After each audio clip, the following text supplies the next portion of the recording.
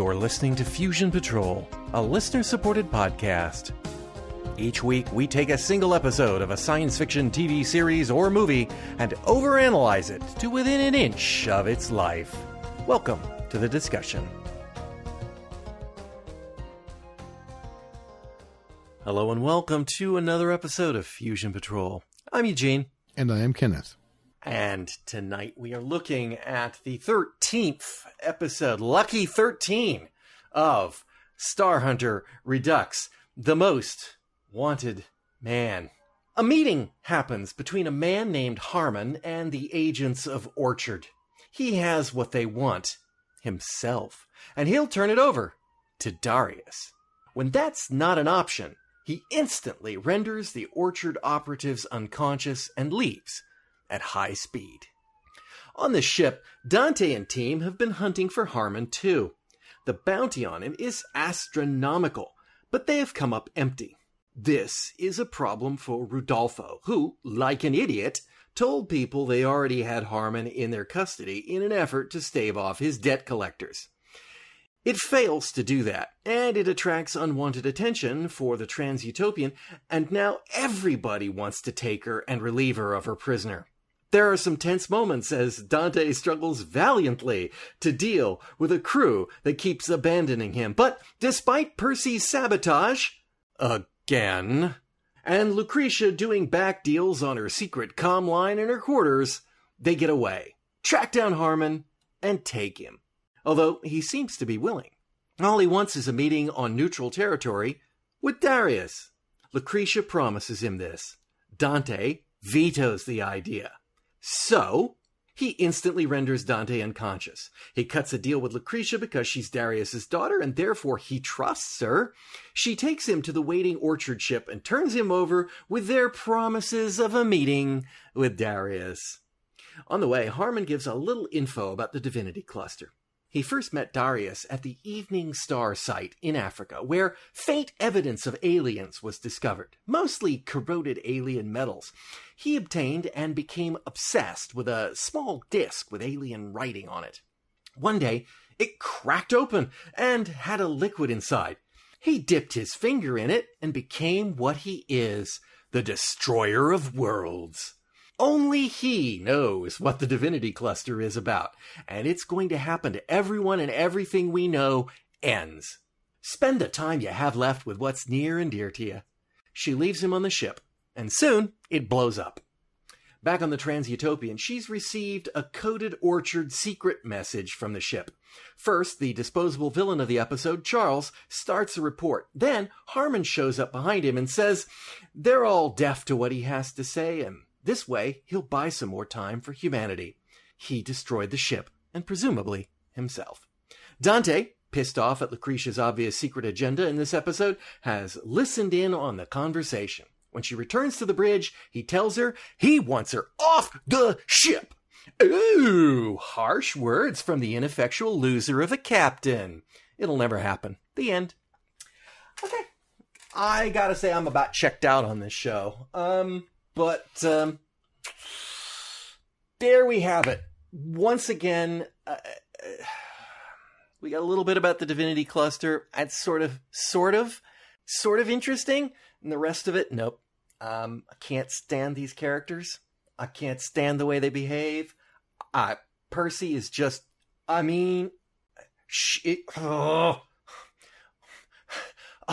all she had to do, instead of saying, but I want to talk to you about, but I have this thing, I want to say a thing. I'd like to talk to you about, I'd like to say, how about, I got Harmon.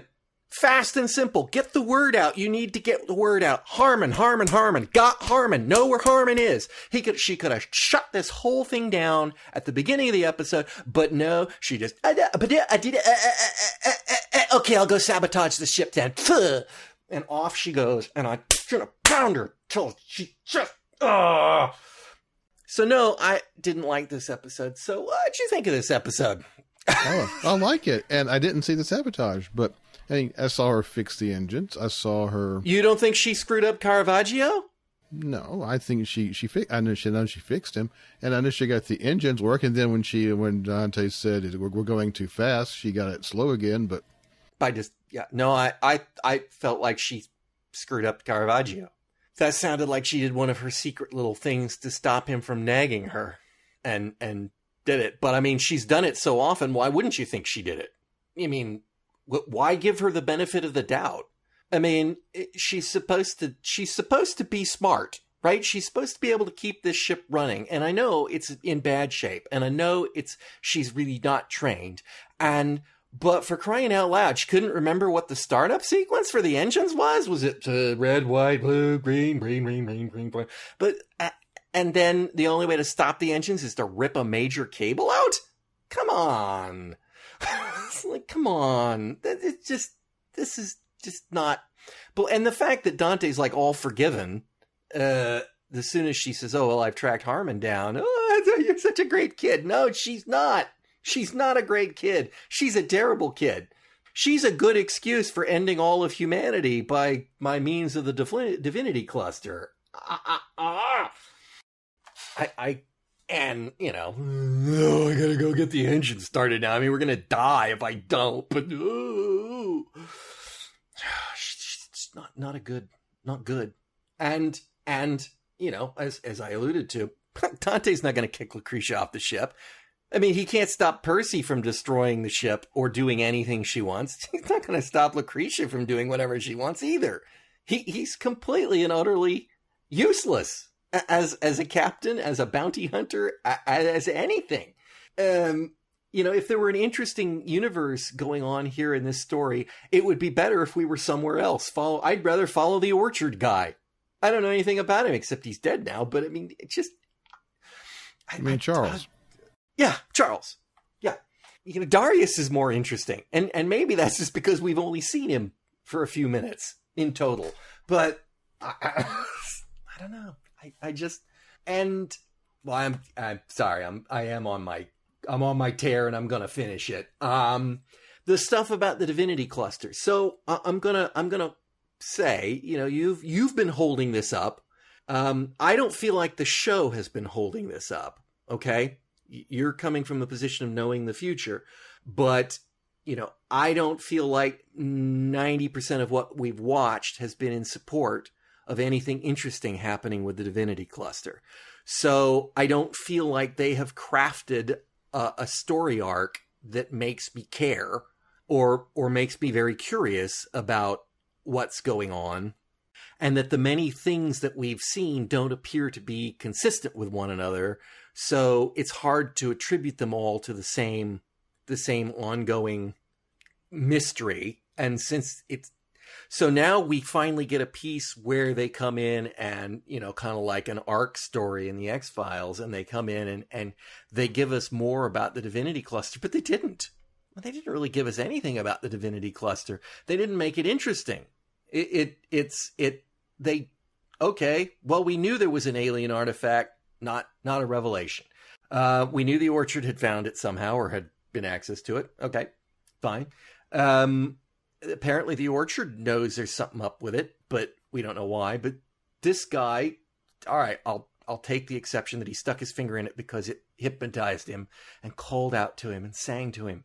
But he doesn't tell us anything to make me care about what the divinity cluster is. It doesn't give us any age. It's they put stuff in it and it's going to destroy mankind. Your time is limited. It's going to explode and all of us in the DNA. It's like, is it a destroying thing? Is it going to destroy mankind? In which case it's a bomb. Who cares? Is it going to change mankind into something else completely? And in which case he sees what it is, apparently, and yet he still thinks it's the destruction of mankind.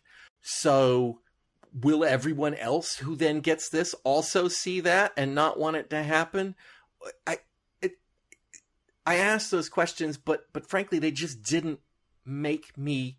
We just don't get enough about it to make me care about what this is. It's just right at the moment. It's just hyperbole. It's going to destroy everything. It's going to destroy everything. Give me something, anything concrete. Convince me that you actually have a plan. And the writers have not done this. They have convinced me that they do not have a plan and that they are just throwing stuff in every once in a while and when they tie it up, I will be gobsmacked if they tie it up in a fashion that makes sense or that is satisfying. But I don't know. I could be the outlier here. I don't know how this show got 2 seasons. I don't know how this show got through 1 season. I really don't. I just do not. I don't know how it got remade. I mean, that's like double insult. It's like, wow, okay, somebody likes this show. You like this show? I'm not trying to pick on that, but I've never met another person that's even heard of the show, apart from you, which, is weird. It obviously must have been there, and I have tried to avoid looking online and getting spoilery stuff to see what it is. So I'm not in on the zeitgeist. Do they have their own fan club? Do they have like Dante's Dante hasn't got anything. Dante's grunts, I like the brown coats for Firefly, or there nothing like that, but there were some there were websites about it. It does have a cult following. So did Charles Manson. Okay, it's not as bad as Charles Manson. I'm going to go on the record right now saying that I am not making an equivalency between Star Hunter Redux and Charles Manson. I will clarify that and go. But I don't know. Okay, tell me something interesting. Tell me something good. That I was taking some mental notes here. Say, point 1 is the Divinity Cluster is getting warmed up, shall we speak, and it's prominent in the next 2 episodes and all but maybe 3 of the remaining episodes of the season. And the purpose of this episode is not to lay out the full exposition on the cluster and what its purpose is and who's behind it and so forth. It's to rev that up a little bit, and we'll be going for the rest of the season. Can I? Okay, but let me interject there. We have a situation where Harmon clearly wants to talk about this with Darius, and he does not want to talk about this with anybody else but Darius. And we're not 100% sure why, but I think it's because he trusts Darius, or at least has a working relationship. He does. With Darius. Both counts strike. So when he gets the chance to talk to Darius's daughter, which he wrongly assumes they're, close and lovey-dovey, and so he starts to giving her a little bit of warning. He clearly knows she's part of Orchard. It seems to me like he should have opened up, not like I'm going to dump everything on you just in case I don't get to Darius, but I feel like he could have been a little bit more specific with her about, something about it. I mean, he didn't even say anything as still generic as all mankind will be all humans will be transformed into another form of life. Or, he gives the vague, it destroys everything, but destroys is such a vague term. You can argue that, they destroyed season 2 of Buck Rogers by changing it to the Searcher, but we still had Buck Rogers. Or you can argue that, they destroyed something because they canceled it, and they got rid of it, or they, took the tapes from Doctor Who and erased them and destroyed them. Destroyed means many things. And here it sounds like he means it hyperbolistically, i.e., they'll still be mankind. It just will be so unrecognizable that we'll, that sort of childhood's end kind of thing. All the people who are worried about the kids transforming into something else see this as the end of humanity, and they see it as the next stage of humanity. And I'm guessing that's where he's going, but he could have said something a little more on point when he's talking to Darius's daughter. Okay, sorry. Go on. Okay. By the way, good book. I remember that, and I like that novel very much.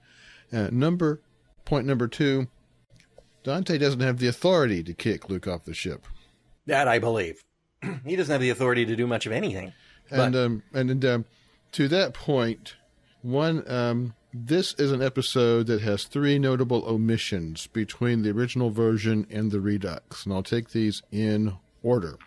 Number 1, we have Rodolfo's opening transmission. Cut. Okay. this is one of those where it would have helped to retain it. Okay. Rudolpho reveals that he is the owner of 5 vessels. So he has 5 bounty hunting crews going around the solar system. Okay. He is perpetually in debt because he has taken out bank loans to buy these ships. Okay. And he has 3 payments coming due immediately and no money. Okay. That's why he really wants this bounty. Well, I got that from just the little bit we had, though, that he's just deeply, deeply in debt. Doesn't matter why. It could be gambling, could be ships, but okay. I mean, we got that from the few seconds we had of Rudolpho, that he's stupidly in debt. Yeah. Okay. Okay. That's point number 1. But the whole point about why he's in debt, which is it's on business. It's like a businessman who has expanded his holdings too quickly. That's what he is. Okay. Point 2. In the original version of the episode, Charles outright lied to Harmon. And if you're just watching the Redux episode, you don't catch the line because it's not there. In the bar? In the bar, he lied to him.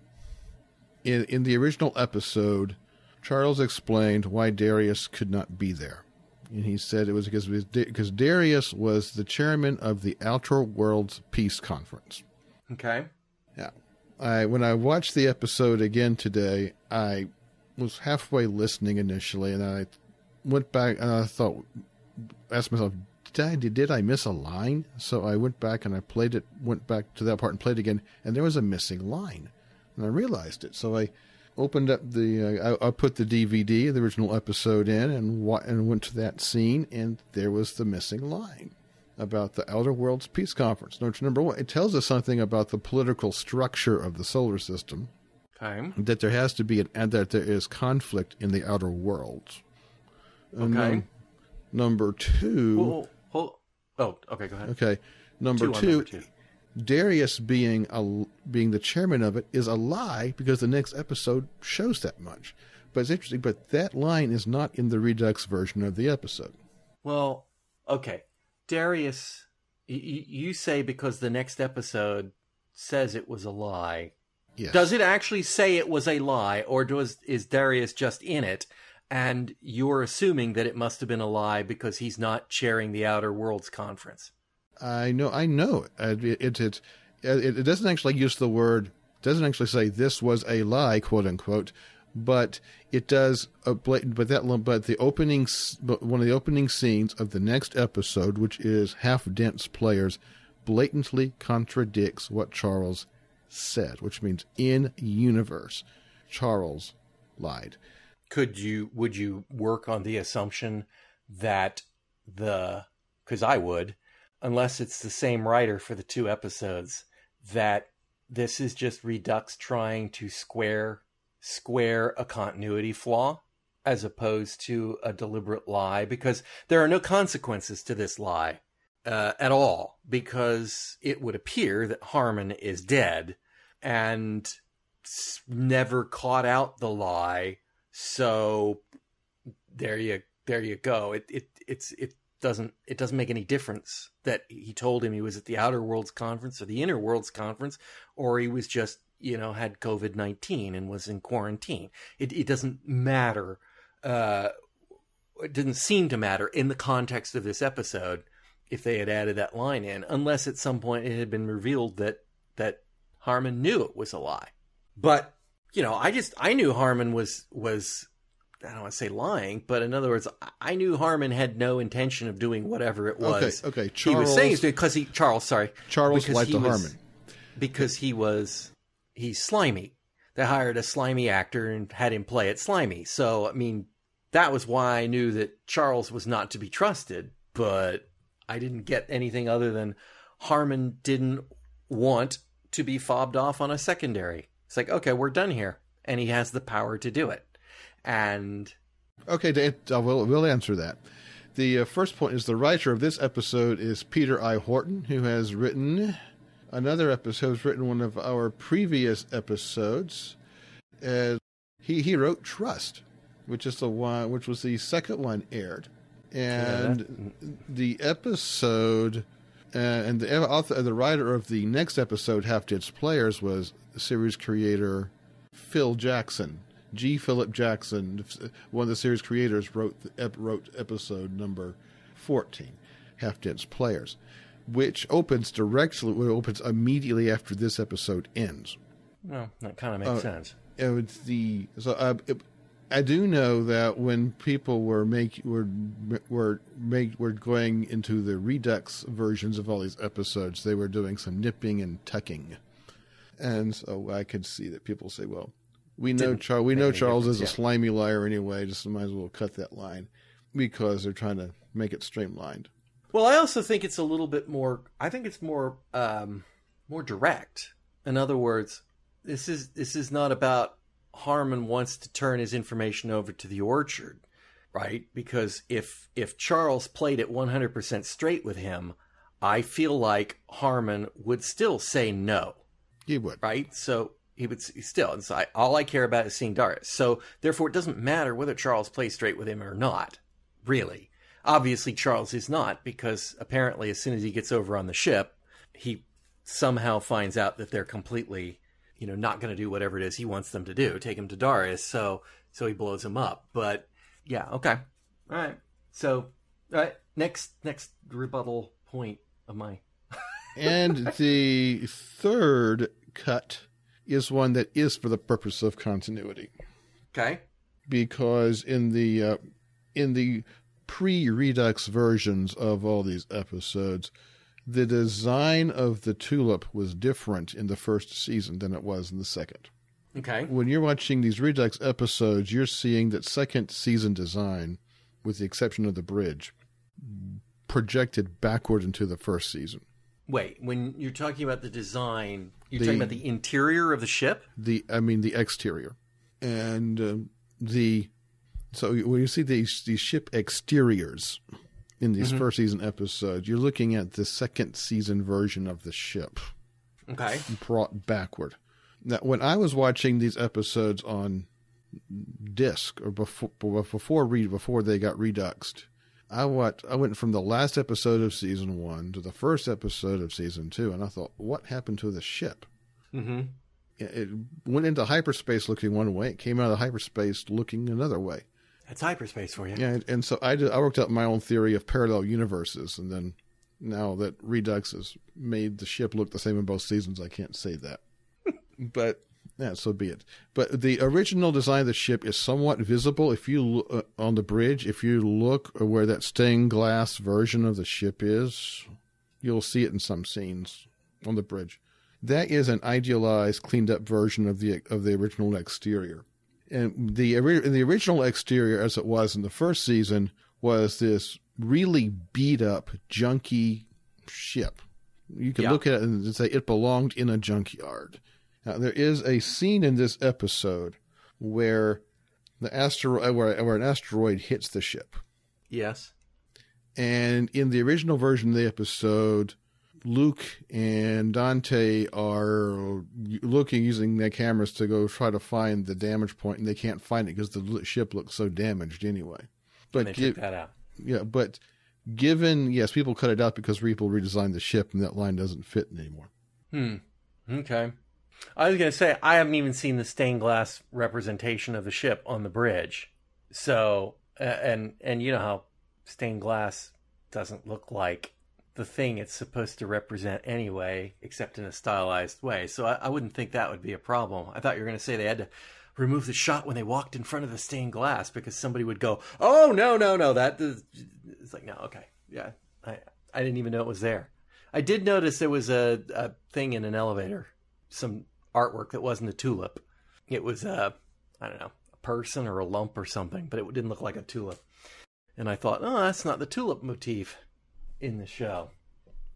Minor point. Okay, all right. While we're going through these, a couple things crossed my mind, and I've just been chatting them down here so I can bring them up. Remind me, because it's been a very long time, are there any religious connotations to the evening star, or is that only the morning star for Satan? Evening star sounds possibly Eastern Orthodox. Because I wondered if that had something to do, if it'd been Morning Star, then obviously, the allusion to this being the devil is fairly obvious. But Evening Star, I'm like, I wonder if that's, like calling him Dante, if it's just the writer trying to be clever, but I couldn't pull any specific meaning. It just feels like there should be something that I'm missing. I'm looking this up on Google. There seems to be some ancient, there's some more esoteric, new agey references coming up. And I seem to also remember that I was once, there was a compact disc I had. It was a recording of Rachmaninoff's All Night Vigil, which was for the Easter Vigil. And the name of the recording was Evening Star, but that's what I have. So let's take a look at the bit where he's got 5 ships and he's grossly in debt, or even if we ignore why he's grossly in debt. We've had this before. There are allusions that Rodolfo has some contact with the Orchard. Yes, he does. Why would they let him run out of money to the extent where his ships get repoed if he is doing work for them? We could assume safely that them throwing him the business for hunting down Harmon is their way of seeing that it doesn't get repoed. But all their stuff previously, I mean, he's always seems to be like they're so in debt they can't. Not so bad that he would be stupid enough to tell people that he had him when he didn't have him, because that was definitely a dumb move. But so he's not going to be an effective agent for them very long at the rate he's going, unless he gets Harmon for them, which he did, and he got double the pay, and that doesn't satisfy anybody. But now Harmon wants to see Darius. Yes, he does. He's very insistent. Was there anything in this episode that gave you the impression that Harmon didn't have superpowers? That he could render people unconscious, he could travel at high speed. Who knows what else he can do? You don't think he couldn't get to Darius? Nobody could take that man. And first he would have to find out where Darius is, wouldn't he? Don't you think that he could have, instead of knocking Charles out along with the others, which I thought he killed them, but I'm guessing obviously he did not. Well, okay, let's rephrase that. It was edited in such a way that when he flashed them and they all collapsed, I couldn't tell if Charles collapsed too, because I don't think he was in shot. Or if he was on the floor and I couldn't tell his legs from somebody else. And so I assumed that he just killed them all and left. But obviously we see Charles again, therefore he didn't kill him. And we see that he doesn't kill Dante. So therefore he has the ability to knock people out. We don't know if he can kill them at this stage of the game. But if he had been talking to Charles and Charles said, well, I can work on behalf of Darius, Charles could say, no, you will take me to see Darius, and flashed everyone else in the room, except Charles, because he didn't flash the bartender, so he can take him down selectively. And then he could have said to Charles, or else, come back to me with your decision, and then flash Charles just to show him he means business and he can do it. The point is that if the Orchard understood the extent of his powers, which they did not when they were trying to catch him, because they wanted to know where the artifact was, and he's like, no, I'm the artifact. What? I don't believe this.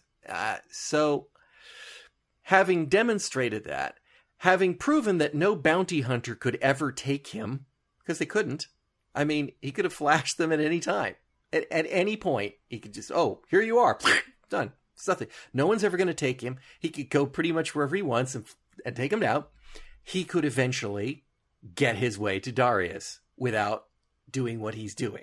And that part feels like it's just a need for them to have our bounty hunting crew have something to do in the episode. But I feel like Harmon had the power to do pretty much what he wanted to do. And finally, I did note that the places that they listed where Harmon had worked were pretty much a rogues gallery of the places that and the things we've seen in the course of the series. Ganymede, working with the Raiders. Mars. Yeah. So they did give that list, and it's like, oh, well, I worked on the assumption from that he was actually an Orchard operative at that time. Sure, they said he's Martian intelligence, but he's been here, and he's been here, and he's been here, and he's been here, and you're like, huh, those are all the places that we've seen weirdy stuff happening. So maybe that's why this is a thing. But obviously he's just doing parallel work, which also probably means the Martians know something about what's going on. I don't doubt the Mars Federation knows. It's just interesting. Without getting too spoilery here, Darius was close. Really close. But... You mean physically close? Physically close. He was... And that comes up at the beginning of the next episode. But, yeah. But that could also be, Darius having figured out when he sent to see Harmon, they didn't know what Harmon was. So when they found out, and presumably Charles reported back, I could see how Darius might be, whatever he was doing, even if he was hosting an outer peace conference, he's like, get me on a ship and let's get going. Now is the time. And, since the Trans-Utopian had put out, we've got Harmon, everybody knows where he is, supposedly, even though he wasn't. So, that he's close in the next episode doesn't surprise me, if it's important to him. And we know it's important to him because we also know that he's battling internal factions at the Orchard. What was her name? Baguette? Paquette. Isn't baguette a French bread? Yes. Okay. Yes, it is. But names, Paquette. I don't know. Is Paquette a French name? Yes, I've never heard it before. Not a lot of French people in this part of the world, Okay. to be fair. But Darius was on a ship, all right. But that'll be the next episode. But oh, I see what you're saying. I get you. He's on board the Trans-Utopian. He's hiding. At the point of this episode, in universe, Darius was on a ship, an Orchard ship. An Orchard ship. Oh, God. Directly from the moon to Jupiter. All right. What else do we have? Let me look through my less organized section of notes. Ariello, yeah. and Commander Klein. Don't forget him. It's fun watching Commander Klein and Ariello bicker on screen. Yeah, Ariello is a bit of a caricature. He reminded me a lot of Shockeye in the first episode. Macduff, yeah. The ridiculously broad caricature of whatever it is he was supposed to be the broad caricature of, just wanting to blow up Dante because he wouldn't get any money for his repo if he did that, which makes no sense at all. But there you go. Or Harmon, that would be a total write-off if he did that. I guess where the only fun part of that is the particle beam. Oh, the great particle beam, which is the only time we get it. Well, yeah, it's obviously bad like everything else on the ship and only works after you've been struck by an asteroid. Right. Here is an opportunity. Here's an opportunity for them to make Percy useful and worth her value for being on board the ship, is if Percy could have gotten the particle gun working. But instead, it's just dumb luck and an asteroid hits the ship. Yes, but on the other hand, she did track down the ion trail.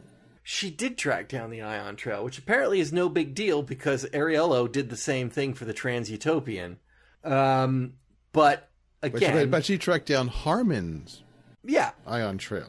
Right. And we don't know what it is that she did that made it so that she knew that was Harmon's ship in the first place, except that she called up and said, there's a ship leaving without clearance. And I guess that could be, she's making the assumption that's Harmon. It's a reasonable assumption. And as I say, even when she finally does tell Dante that she got a track on his ship and she knows where he is, she doesn't really know it's Harmon. She's guessing. Unless we knew it was Harmon's ship absolutely unequivocally in some way, shape, or form. And, the whole arc of this story changes dramatically simply because she can't say the words, "I've got Harmon," which would have at least shut Dante up for the 30 seconds she needed to say, "I've got a track on his ship right now," instead of having to do whatever it is Percy has to do to, and I think it's maybe, I'm going to give credit to the writers here that may not be due, that maybe that they've decided that the psychological profile of Percy is that she does not actually care about anything except having an audience. What I want for you to shut up. I have something important to say. I'm not going to tell you what it is, which is exactly what the show does. I'm not going to tell you what it is. But I don't care that we're in a crisis or that we're about to get blown up or anything. I would like you to all sit and pay attention to me for a few moments while I say something. Could you do that? No, nobody? Well, then fine. I'm just not going to tell you anything that could, keep us alive or have a vital important. And that's the problem. They're always in a threat where she's going to get killed along with everyone else on the ship, and yet she cannot formulate a way to communicate. So, yeah, okay, fine. She traced down an ion storm. And good job. There you go. Percy every once in a while does show some value, but she could have shown some more value. She could have actually given me some reason why he keeps her on the ship, apart from her being family, and he's an ineffectual manager. I don't know. Now, remember, if you will, why Luke is on the ship. Well, presumably she's a plant by the Orchard. She is. And who planted her there? Well, Rodolfo did. So is Rodolfo going to let Dante take her away from the ship? Oh, there was no... That's why I say. That's why I said it in the recap. It's like nobody watching this show would ever think that he's going to kick her off the ship. That's just him sticking my ears, tongue out at you, but it's not going to happen. It isn't going to happen. It's not a credible threat to the audience. And obviously it's not a credible threat to Lucretia as well. And what's Dante gonna do about it? Quit? He doesn't have any other way to look for his son. So no, I mean, it's just posturing, and which is all he ever does with Percy too. He postures. I'm not gonna do anything. I know I can't do anything about it. I'm just gonna complain. And this is one of the reasons I actively dislike the character of Dante. He doesn't bring anything to the equation here. He's just a body filling up the chair. He's not a brilliant tactician. He doesn't seem to be a great bounty hunter. I mean, he's a journeyman bounty hunter at best. Lucretia seems far better at it than he is. She is. And I don't think it's clear as of this point in the show whether or not we have proof. You've said it, but I don't know that I've seen anything that makes me think that Rodolfo is aware that Lucretia is an Orchard agent. That's coming up. Okay, but up to this point, I haven't seen anything that would say that. So despite all that, not knowing that, maybe you might be fooled into thinking that because, the Orchard doesn't pay his bills to keep his ships either. So there's reason to believe that he doesn't know at this stage of the game. So maybe he'd back Dante up, but I just don't believe it. I don't even believe he'd back her up. Well, you can't do this alone. I mean, you're already subpar. There is something else going on here, and this episode takes us to a pivot point in the relationship between Dante and Luke. I'm just going to tell you that right now, that after this episode and the next one, it's a different relationship. Things will never be the same. They really won't between the two of them, because, and actually it's after episode 15 where it really takes the pivot point. But come to think of it. But then at that point, from there to the end of the season, it's a different working relationship between the two. Let me ask this question then. Have we ever seen a point up till now, and we can even include now, where Lucretia has worked against Dante? No. On behalf of the Orchard? No, she's worked with the Orchard, of course, but she's also been protective of the crew. Correct. She has worked for the crew. She has done her job. She is the only professional on board this ship. She has done a great job. And as Dante says, your personal life doesn't matter to me unless it interferes with the ship. Now, in this episode, yes, she has gone off to her quarters when she should have been on the bridge. So I get that. But the fact is that in every instance where she left the bridge, she was trying to protect the ship.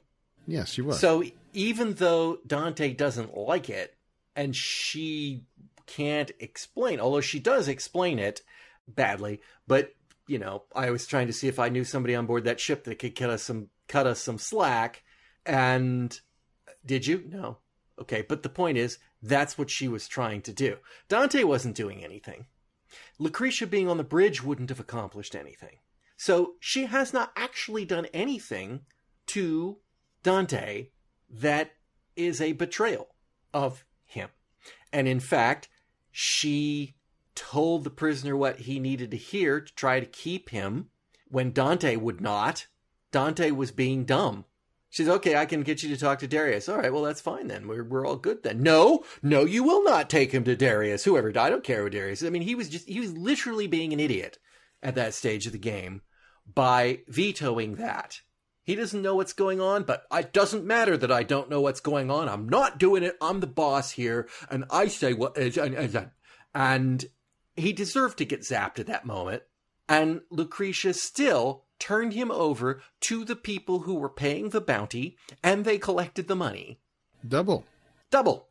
So she didn't exactly do anything wrong. Now, I admit, she probably should have, as with the other character, this is one of those things where this is like the whole output of the CW. You know, all their Arrowverse stuff. None of those shows would make it from one end to the other if everybody didn't keep every secret bottled up inside of them, when all they had to do is say, yeah, it turns out that guy killed my brother, and so da-da-da-da-da, or whatever it happens to be, even in the slightest detail, so that their motivations would now suddenly not be murky and torturous.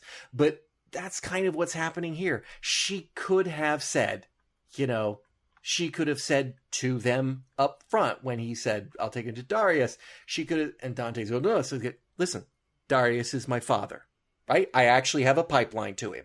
What? Well, I mean, so what? This guy happens to want to talk to her father.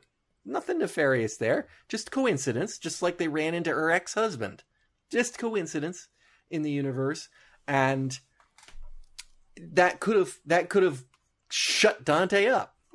And she could have said, Darius is with the organization that's paying the bounty, so let's do this. Oh, okay. She didn't have to reveal that she was an undercover agent for them. She could just say, that's my dad. We're talking about my dad. He works for these people. Okay. I couldn't get hold of him. That's why I was trying to call. I couldn't get hold of him. Much better lies she could have told. Much better lies. And more truthful, but at the same time, grease the wheels. And so this I think is where they're trying to artificially ramp up the drama where it doesn't need to be, and characters making bad decisions has never appealed to me. Characters making good decisions and still encountering problems and fixing them, as opposed to characters causing their own problems by making bad decisions, which is, we might as well just tattoo that across Percy's forehead. Character who makes bad decisions to cause problems. Anyway, what about the scene where Percy tries to hold her to gunpoint? Yeah, then she didn't, and she didn't shoot. Yeah. Did we think Percy would shoot? No. But we know they have stun guns. Yes, we do, and I doubt that. And I've only seen Percy shoot once, and it was in. What was the title of the episode? The one with the two prisons. Well, and the one with the cult. She shot the guy. Yeah, that's right. That's right. The second time, yes, exactly. Yeah. The rest of the time, that's right. I forgot about that. You're right. Other than that, Yeah, she's not much for guns. Except when he says, hey, lock yourself in the bridge. There's a dangerous prisoner on the loose. She, one, doesn't lock herself in the bridge, because Percy. Bad decisions to advance the plot. And two, she has a heck of a lot of fun deciding which gun she's going to play with, which is irresponsible at best. But you got to think she's willing to shoot. If you're going to go take a gun and you're going to go after a prisoner, you got to think they're willing to shoot. It's like, and especially when you have stun guns. This is always, I mean, this is topical at the time we're recording this. Oh, very much so. Between lethal and non-lethal use of force, when, you know, things like rubber bullets and tasers can lead to death, and they're not that non-lethal. They're still dangerous weapons in the hands of potentially people who shouldn't be shooting people with rubber bullets. But in a science fiction world where a phaser, for example, can be set on stun, and hey, that's fine, right? Nobody died from getting hit on stun. That's the safe, friendly option. You know, I think I'd use it. You know, I mean, I would be in a situation where I would never, ever, ever shoot a human being. If I had a reliable stun weapon, I would. Because it's just a stun weapon. Yeah, I mean, I'm just incapacitating them. I'm not permanently hurting them, or I assume that we're not permanently hurting them. We don't know enough about their stun weapons to do that. But, you know, she has the drop on her. She's got what is potentially a stun weapon, and she appears to be double dealing her uncle. And you know, her animosity to Lucretia seems to come out in that scene. Trust you. I mean, we've had it a little bit here and there, and at times she seems to trust her. So inconsistent. And she generally still doesn't like her after this episode. Well, I can see why, because she's handled this badly, and they think she's a spy now. Which, is she a spy? Because she's not there to spy on them. Lucretia is technically a spy, though I classify her more as a double agent. Well, is she? I mean, doesn't a double agent or a spy have to be working against the people that they're embedded with? It's that the Orchard put her there Orchard by means of Rodolfo, put her there to collect information on the Divinity Cluster. Okay. And so, you know, periodically throughout the series so far, she's been reporting back information, remember? Yeah, but Dante is out there doing the same thing to find his son, so it's not like that's... If it's not interfering with her job performance, does it matter? Not really, no. Not really. But Rodolfo doesn't see it the way, at least not yet. But she's also working to protect the crew of the Tulip from certain elements of the Orchard. Okay, so she's working on their behalf. Yes. Okay, so still all the good guy. And so I have no problem with that. But then again, that's just my perspective as a viewer. Yeah, I mean, but she has done this in such a way. She has revealed what she has revealed, or thank you, Orchard, for not having scrambling technology built into your secure communication device so that no one can be overhearing you. She has come off as if she is working against them, or it could be easily misinterpreted as working against them. Indeed, we get the impression that's what happened. Yeah, and it just does not jive with anything we've seen. That she is not working against them. She is, like Dante, has a side mission that coincides with traveling around, hunting down people that have bounties on them, which include people that the Orchard want captured, but the money is the same. When you're a bounty hunter, you don't get to decide whose jobs. Well, I guess maybe Rodolfo does, but you know, it doesn't matter why they're bringing him in. So all it seems like a perfectly amicable arrangement, and one that's not even necessarily needed to be secret. It's like, yeah, oh yeah, we got this guy we're trying to bring in. Big bounty. Okay, let's go get it. Wanted by the company my dad runs. Yeah, I've assumed also that when Luke went on the ship that she had orders not to tell that kind of detail. Quite likely. Quite likely. That's quite likely. It may not be her bad decision. It's like, but it does seem like it's, I don't know. Anything else do we have on this? Here we are. When Harmon was talking about the Da Vinci cluster, even in vague terms, they all sounded rather ominous, didn't they? Well, yeah, he said he's going to destroy everything. And, well, I do know what he meant by it because I saw the other episodes, but just say that, listen to him, he knows what he's talking about there. So let's look at that then for the moment.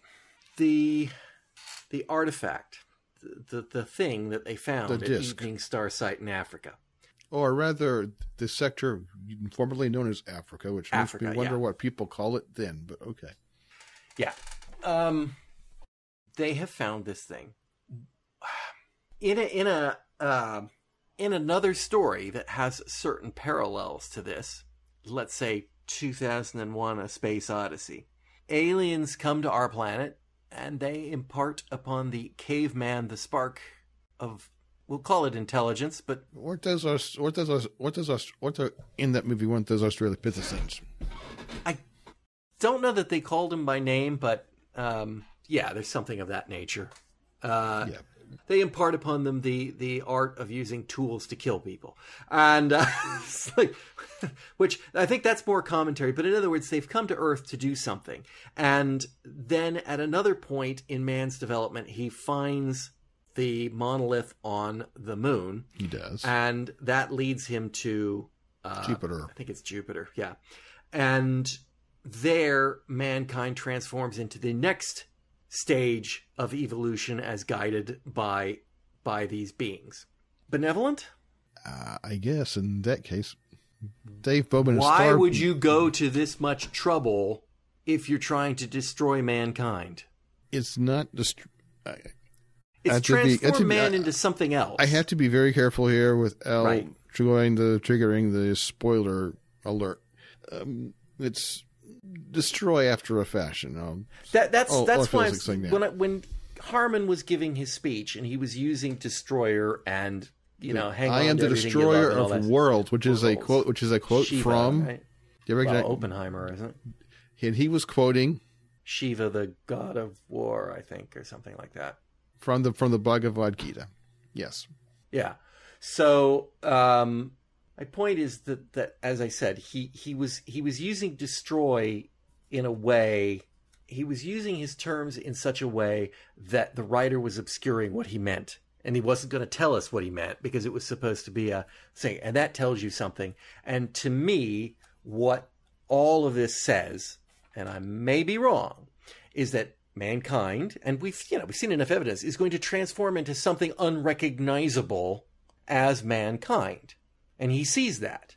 And so, in a way, you have destroyed mankind. Maybe this is how the aliens reproduce. Maybe this is their way of creating like a cuckoo or something where they come in and that's not a good analogy, but that, they have impregnated a wasp inside of a grub of humanity, and it's going to burst out, and then there'll be another swarm of wasps that will go across the universe and do this to some other poor planet after a millions of year gestation period of something of that nature.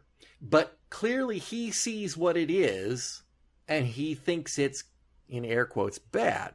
It's a bad thing. Whatever it is, it's a bad thing. You would think that if he is just ahead of the curve, that you wouldn't think it was a bad thing. You like Eccleston at the beginning, you'd be actively trying to move on to the next phase. And that's, I've yet to see any philosophical argument here, like, Captain Kirk giving us a good old Kirk speech about how you're not a human being if you don't have to suffer and toil and work in the fields all day long, and just everything's given to you, or something where they're trying to take a moral position that this transformation will make us not man, and so therefore man is better than this other thing, and so we are gone. And I don't know. they might still pull it out, but it just doesn't feel like they're going to. Wait till Eccleston comes back in episode 22. I guess that says episode 22, which is Resurrection, and you may wonder, resurrection of what? And or whom, must I say? And Eccleston fills that in. So I don't have. Well, anyway, it's like I say, it seems like a terribly imprecise way to affect this transformation. So presumably they have in fact infected the entirety of the human race with the Divinity Cluster. With the Divinity Cluster. And we have already seen individuals transforming. Right. And that was done by the thing at the Evening Star site a long, long time ago. 3 million years. What is the purpose of the medallion with a goo inside of it? That's a good question. I guess it held the transformative goo.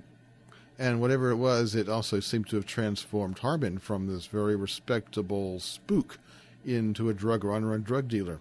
Is that where that happened? Yes. Because I wasn't sure about that. He was this respectable intelligence spook until he stuck his finger in the goo, and then he became a drug runner and a drug dealer. Huh. I did not get that those two things were necessarily tied. I mean, obviously his downfall has something to do with his involvement with this business, but for all we know, all that could be a lie, a cover story, so that you would run him to ground. Except that all information in the episode is that his life changed after that expedition. It was pre-expedition and post-expedition. You think the medallion was one that just didn't break open? Because it's, or is it something that I don't know? Oh, at the beginning of the first episode, it seems like a dual. We saw something, lots of little things going to the planet, right? You remember this? Yeah. So it's that could be one of those. But it didn't obviously do whatever it did to him, to the people or the creatures. Well, 3 million years ago, whatever they did to then, obviously they didn't start transforming into the final form right away. So it had a different effect on them than it did on Harmon. It's almost like this is a different thing. But, okay, well, I think we probably picked on this enough. It's like, so next time we got more of the same. Next time we have... Okay. Let's tell you what we have coming up here. Okay, this is episode 13. Episodes 13, 14, and 15 make a nice trilogy, consistent through line to them. The episode 14 is Half-Dense Players, where we're going to see that 3 million-year-old ship again. And that leads direct... And that episode opens directly after this one ends. Okay. And then episode 15 opens immediately after... episode 14 ends. Okay. And then it's Dark and Stormy Night, which is the first season clip show that has a story that wraps up everything through episodes 1 through 15 and sets the stage to go forward. So 15 is a clip show. Yes. So it's be good. And we might as well do 14 and 15 at the same time. 14, 15 together may as well. Okay. So next time we will do 14 and 15. We'll have to block out 2 hours for watching at one go. All right. In that case, Kenneth, thank you for joining me. My pleasure. And listeners, I hope you'll join us all again next time on Fusion Patrol. We hope you've enjoyed listening to Fusion Patrol, a listener-supported podcast. There are over 500 previous episodes available at FusionPatrol.com. Come join the conversation on Twitter, our website, or Facebook. Find out how you can become a supporter at patreon.com/FusionPatrol. Supporters get early access to all regular episodes, bonus episodes, and more. There's even an optional podcast series where we're looking at the classic TV series Babylon 5. Our music is Fight the Future by Amber Wolf. This has been a Lone Locust production.